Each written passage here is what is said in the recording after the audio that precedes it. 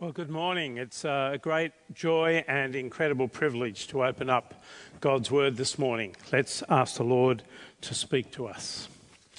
Heavenly Father, thank you for your Word, that you have not left us in the dark about how to relate to you. And may the challenge of Hebrews speak into our lives this morning. May your Holy Spirit change us and shape us so that we become more like you and less like the world, so that we might minister more effectively to the world. And we ask it in Jesus' name. Amen. Well, this morning we come to the last chapter of Hebrews. What a journey it has been. These original recipients had been under great pressure to return to Judaism and to drop Jesus. Where are we pressured? That's certainly not our pressure. I recently was informed about a New York Times columnist, David Brooks, who was writing about his own moral journey and spiritual awakening. He gives expression very sharply to one of the substantial pressures that we face as believers in our world today, to lead us to stop looking at Jesus. He writes, "For 6 decades, the worship of self has been the central preoccupation of our culture. Moulding the self, investing in the self, expressing the self." David Brooks' conclusion was that this has been a catastrophe. But how has Hebrews responded to the pressures for believers to drop Jesus? How do we respond to these pressures? Well, over and over again, we have been challenged to see that the Lord Jesus is the substantial fulfillment of the Old Testament promises of God. Jesus is better than angels. He's better than Moses. He's better than the high priests. He's better than temple sacrifices. He is better than the ancient saints. Jesus brings us to the best destination, the city of the living God. No wonder we're encouraged to fix our eyes on Jesus as we run our own race of faith. But how will this unknown pastor bring his challenging letter to a close? What will Christian perseverance look like in practice? Having lifted up the great Jesus, how will the author bring his letter home? Well, it should be no surprise to us that he follows the pattern of Jesus himself. In the New Testament, it's very interesting that believers are never called followers. The word was available in the ancient language, but no, it's always following. We are to follow Jesus. It's a verb.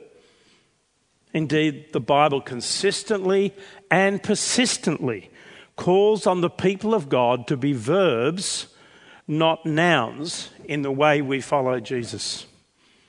Ask yourself right now, how would you best be described? As a noun Christian or a verb Christian? Do we simply identify with Jesus, or are we actually doing the things that Jesus does?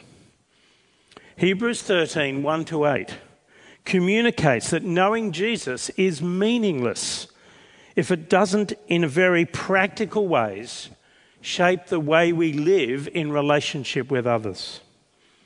Despite COVID-19, Christians are to live their lives in touch with the world. There can be no spiritual social distancing, no spiritual self-isolation. The gospel calls us to come out of the world to Jesus in order that we will be more effective in going back into the world for Jesus. Hebrews 13, 1-8 provides concrete, practical answers to the following questions. What does the thankfulness and acceptable worship of Hebrews 12:28 look like? How do we go on and finish the race of faith? What does keeping our eyes on Jesus actually look like? Well, the NRL and AFL finals have begun, And the coaches before each game rally the troops. This is a do or die game. Miss out on this game and you've missed out for the season. They try to uplift and encourage their players to go on the field with great positivity. Now, if I was a coach, I'd actually get them to sing their team song before they went on the field, because they're uplifting songs, and what are they? They're winners' songs. What better way to go onto the field for a final than to be feeling a winner? Now, what's amazing about Hebrews 12 is that in 12 chapters, over and over again, we've seen with Jesus that we are winners. So having provided the winner song in Hebrews 1 to 12, the Holy Spirit concludes this letter by providing a call to arms. A call to be Jesus-like in all of our relationships. This covers relationships in the family of God and relationships in the fallen world. Let's look at the first, living in the family of God, verses 1 and 7 and 8. Now, Australians tend to pride themselves on being ruggedly independent. She'll be right, mate, could almost be a catch cry, national catch cry. Hence, programs like Are You OK? Have surfaced as a corrective. These programs encourage us Aussies to be willing to admit that we aren't okay. They encourage us to ask if people are okay. Jesus has called us into a community that is marked by loving interdependence. Hebrews 13 makes it abundantly clear that all believers, even leaders, are in mutually supportive relationships. We don't sing the old Simon and Garfunkel hit, I am a rock, I am an island. No, we sing Christ is the rock. And we are a family. So what is to mark the Christian family? Well, we're to have open hearts. We're to love the family. Verse 1, keep on loving one another as brothers and sisters. The word for love here is Philadelphia. Literally, love brethren. The city in America called Philadelphia is known for the city of brotherly love. So this is an in-house love. Love, other person-centered, selfless care is to be the distinguishing and persistent mark of the Christian family. Note, it says, keep on loving. This requires application, which can easily fall away. John Calvin, the great 16th century reformer, wrote, nothing evaporates more easily than love when everybody looks to himself more than others. So what does looking to others and not ourselves look like today? Well, we mustn't again let COVID-19 be an excuse for not actively and continuously loving our Christian family. It's been brought home to me in the past 2 weeks as I've had the privilege of serving at Fig Tree Anglican in a locum role 2 days a week, mainly making pastoral calls to people who may need some encouragement and support. And it's really been brought home to me how significant is reaching out to others in very simple ways and how valuable this ministry is. Just a call, a short chat of inquiry as to how someone is travelling, a willingness to listen and respond. A brief prayer or the sharing of a biblical truth can encourage a sister or brother in Christ who may currently be struggling. And if we're not already doing this, we can do this for the family. Think of people you haven't seen for a while, someone you know who's struggling in some way. If you're able, make a call, even a video chat if you know how, so they might actually see a compassionate and known face. How else can we keep on loving one another? Arrange to go for a walk while maintaining social distancing. Offer to go shopping. Transport someone to an appointment. Visit people in hospital. Provide or go out for a meal with someone. Reinvigorate the lost art of letter writing, which speaks to people you care if you take the time to write a letter. Be transparent about your own struggles and allow others to minister to you. Remember, we're not rocks or islands, we're family. Yes, our time is precious, but our family is more precious. So stop and ask, in terms of keeping on loving each other, are we noun Christians or verb Christians? Are we family in name only or in practice? So first we open our hearts, and then we're told at the end of this passage to open our memories, to imitate our leaders. Verses 7 to 8. Remember your leaders who spoke the word of God to you. Consider the outcome of their way of life and imitate their faith. Jesus Christ is the same yesterday, today, and forever. These words actually follow hot on the heels of the challenges and temptations that come our way of living in a fallen world, noted in verses 2 and 6, which we'll come to in a moment. It therefore makes perfect sense that we're now encouraged to recall those who have lived in the fallen world so faithfully. We're to remember leaders. These are probably the people in the first instance who brought the gospel to the Hebrew Christians, that led to their faith, and who continued to teach them. Some now may have passed away naturally, others may have been martyred. These were people whose message and manner of life was a seamless piece of cloth. Notice the focus of the remembering, the outcome of their way of life. What did their life produce is the important question to answer. These leaders were verb Christians. They lived what they preached. They were people worthy of imitation. Now, I'm sure you know that imitation can be a greatest form of encouragement or embarrassment. Because what your children or grandchildren watch you doing has the potential to bring you praise or punishment. Have you ever heard your children or grandchildren abusing other drivers as you're driving your car? Where did they get that from? On other occasions, you can hear good things in the back seat. I still remember with great joy my grandson asking his auntie in the back seat, "Do you love God?" And there was a pregnant pause for a moment. Finally, there was a little yes. And he went on to say, "Everyone is to love God." What joy that brought to me.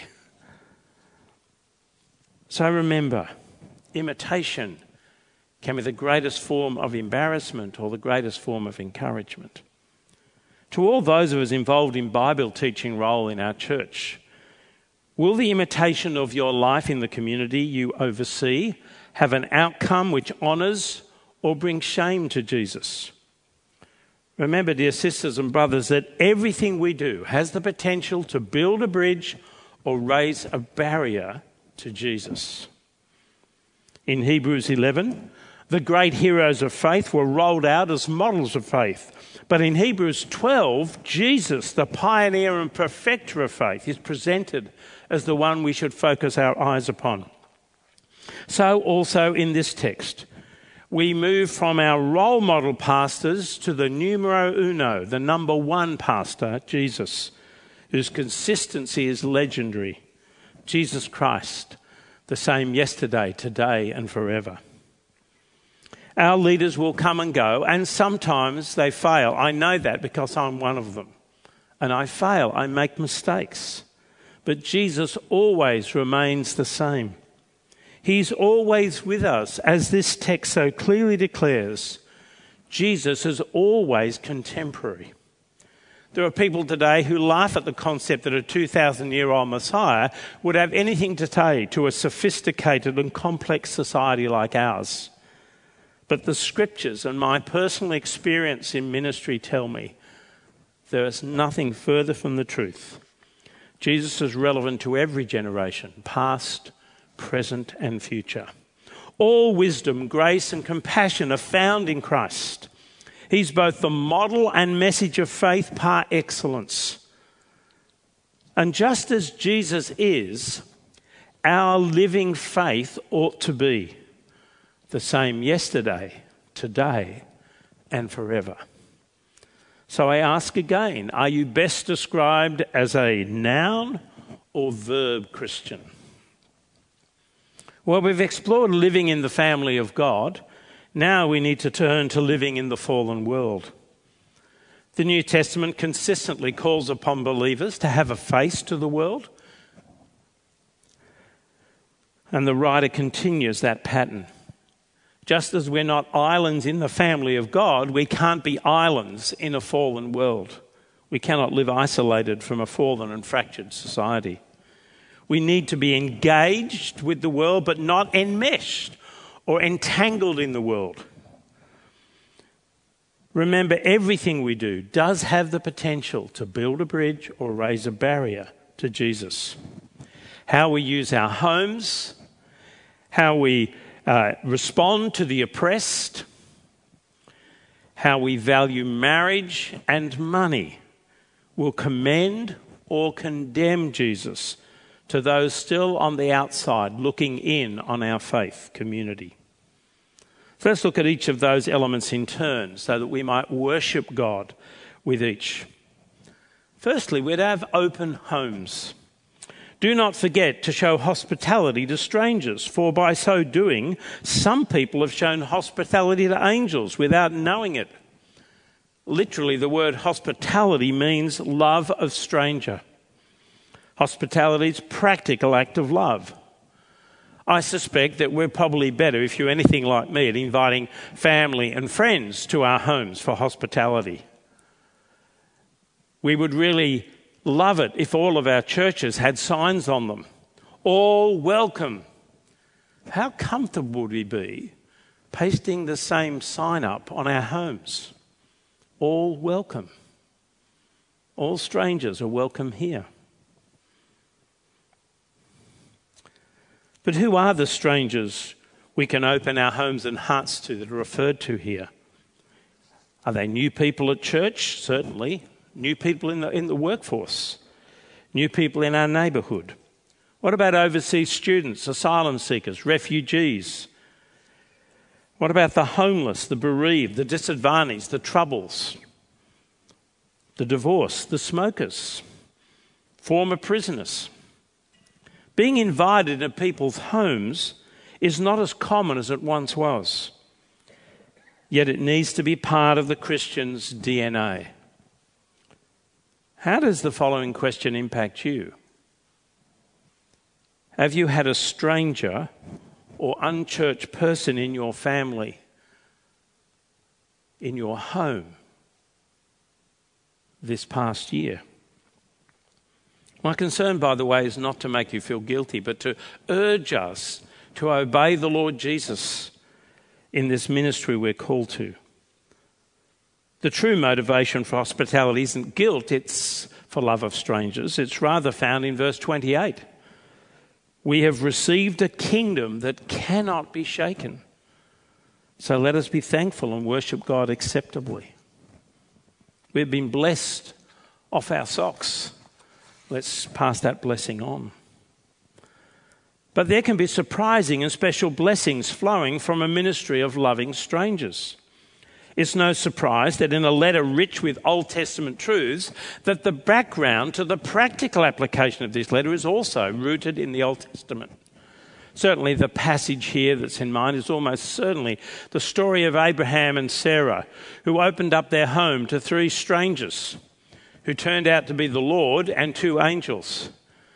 As a result of this time of hospitality, they received a message from God and great promises of blessing.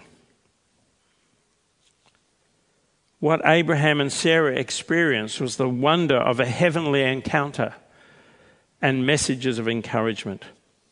Now, I can't say that Sue and I have ever entertained angels unawares in our home, but I can assure you that we've certainly been blessed and receive messages from God through people we've had in our homes.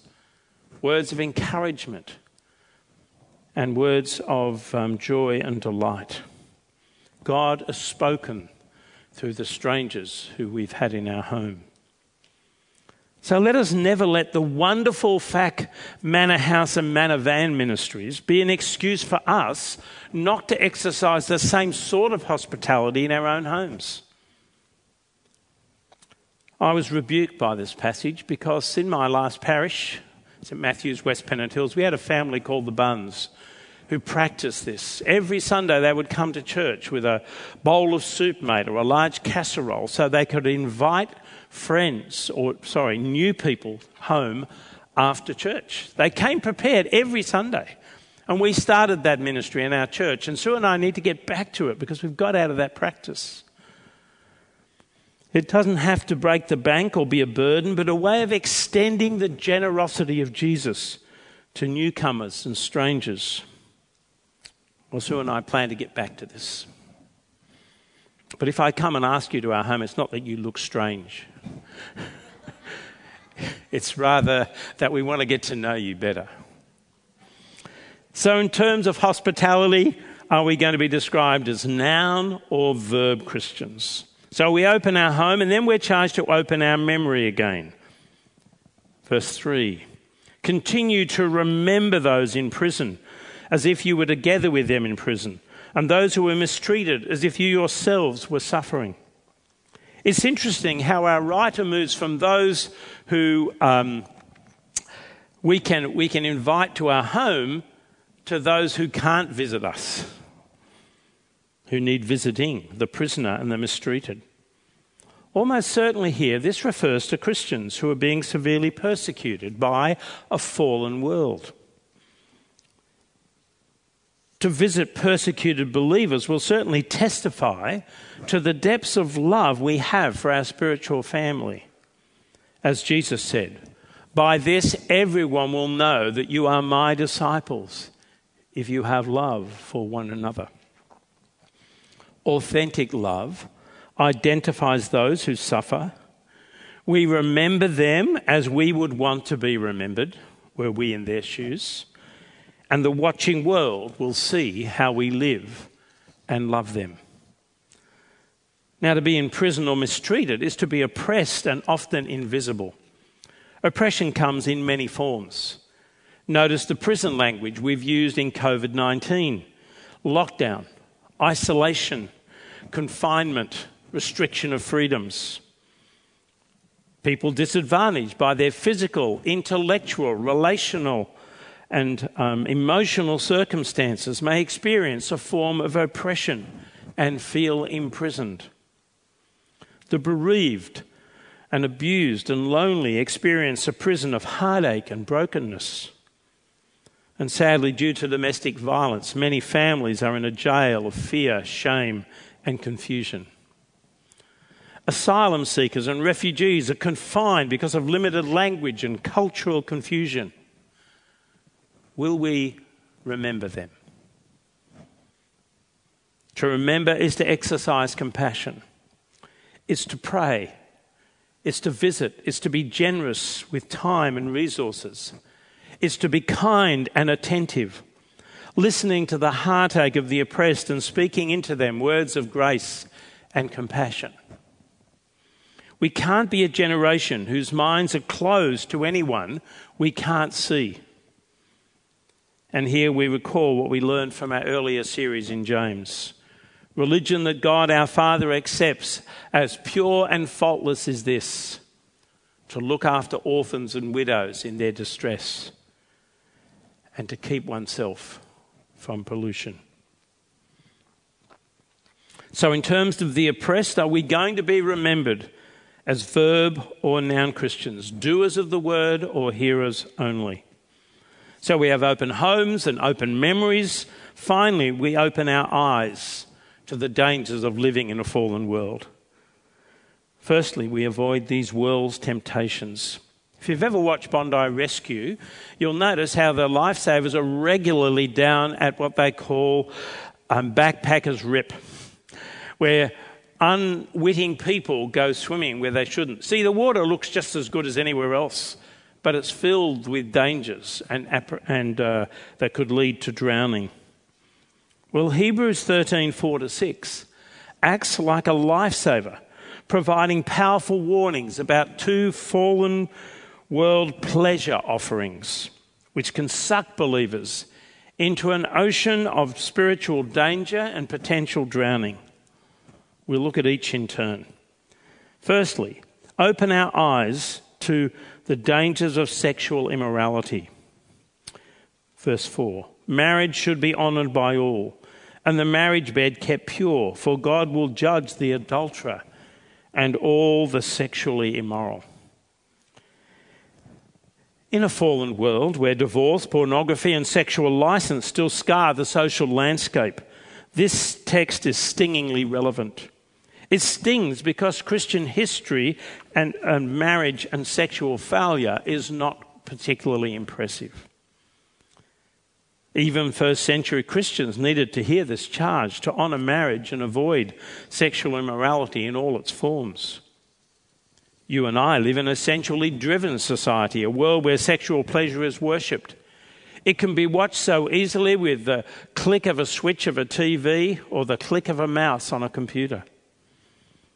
It's frightening that the average age now in Australia of first exposure to pornography is 10 years of age. This does not bode well for the future and sanctity of marriage. In such a world, Christians need to stand up and be counted, rather than being sucked into society's vortex of immorality. Thriving, holy, joyful, sexually healthy marriages are where we start putting the brakes on immorality in a fallen society. Christian marriages are to be the flagship of biblical, God-honouring morality and ought to be a powerful witness to a world that often gets marriage and morality wrong. However, good marriages don't just happen. Hence this call to go on and persevere in marriage. Marriages require application, commitment, forgiveness and church support, and sometimes professional counselling. Our current climate means it's all too easy for overworked and preoccupied spouses to take each other for granted. Parents, please note that our children will feel most loved not when we indulge them, but when they see their mum and dad loving each other with authentic love. It's in the home where children should learn how their God-given sexuality should be expressed in holiness and mutuality within the faithful union of their dad and mum. And single people can also honour marriage by remaining celibate and providing support to the marriages of their friends as their married friends provide support and fellowship and encouragement to them. So in the area of sexual immorality, will we be remembered as verb or noun Christians? So we open our eyes and beware sexual immorality. Secondly, we open our eyes and beware loving money. Keep your lives free from the love of money and be content with what you have, because God has said, "Never will I leave you, never will I forsake you." We say with confidence, "The Lord is my helper, I will not be afraid. What can mere mortals do to me?" Let me be perfectly clear, money and material things are morally neutral. It's how we relate to them that makes them problematic. See, it says, keep your lives free from the love of money. So how would you and I currently describe our relationship to worldly goods and wealth? Are we marked by greediness or gratefulness? Do we see ourselves as owners or stewards? Do we see our wealth as merited or gifted? Are we possessed by our possessions or are we possessed by God? Are we known for consuming or contributing? Are we identified as covetous or content? These are the questions this scripture raises for us. Covetousness, of course, is never being satisfied with what you have. It's a constant and perpetual seeking for more and more. Whereas contentment is not actually having what you want, it's wanting only what you've been given by God. Christians build their lives on the person and promises of God, not their bank balances, which our writer explains by quoting Deuteronomy 31 and Psalm 118. In a world where stock markets crash, layoffs occur, JobKeeper payments and superannuation funds shrink, God speaks. I will never, under any circumstances, ever leave or forsake you. What an amazing promise. So don't love money, love and be content with God. Keep free from making the increase of our portfolio our purpose. Rather, let our purpose be to worship God acceptably with reverence and awe. Let's recognise that covetousness and greed are born out of doubting God's faithfulness, whereas contentment and gratitude are born out of God's faithfulness. So we can join the psalmist in declaring to all, even our persecutors and naysayers, the Lord is my helper. I will not be afraid. What can mere mortals do to me? Dear sisters and brothers, listen attentively to this challenge from Raymond Brown. Selfish ambition can be the most destructive force in the world. Dominated by greed, it pays little attention to the needs of others, the will of God, or even personal health.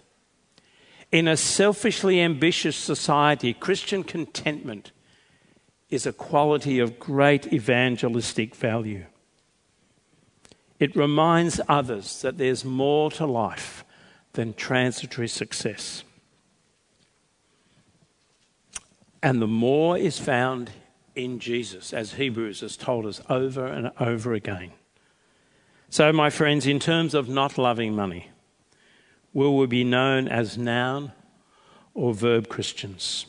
Hearers only or doers of the word? Let me conclude. This chapter reminds us that Christianity isn't interested in religion, understood as either ritual or doctrine, without responsibility. It's about living 24/7 for Jesus with both the family of God and in the fallen world. It's about continuing to throw off everything that hinders and the sin that so easily entangles and running the race marked out for us, fixing our eyes on Jesus, the pioneer and perfecter of faith, who is the same yesterday, today, and forever.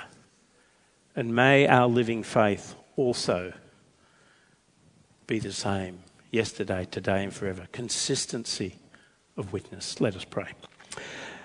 Heavenly Father, we are broken people. We are so grateful that you have sent Jesus to make us whole. We thank you for the power of the gospel to transform us and shape us. We thank you that Jesus is indeed our great example. Help us to follow him faithfully day by day. Help us never to be content to simply identify with Jesus, but to be following him. May we make a difference to our world by the way we live. And may we encourage our brothers who are struggling and our sisters. May we be faithful always in our witness. And we ask this in Jesus' name. Amen.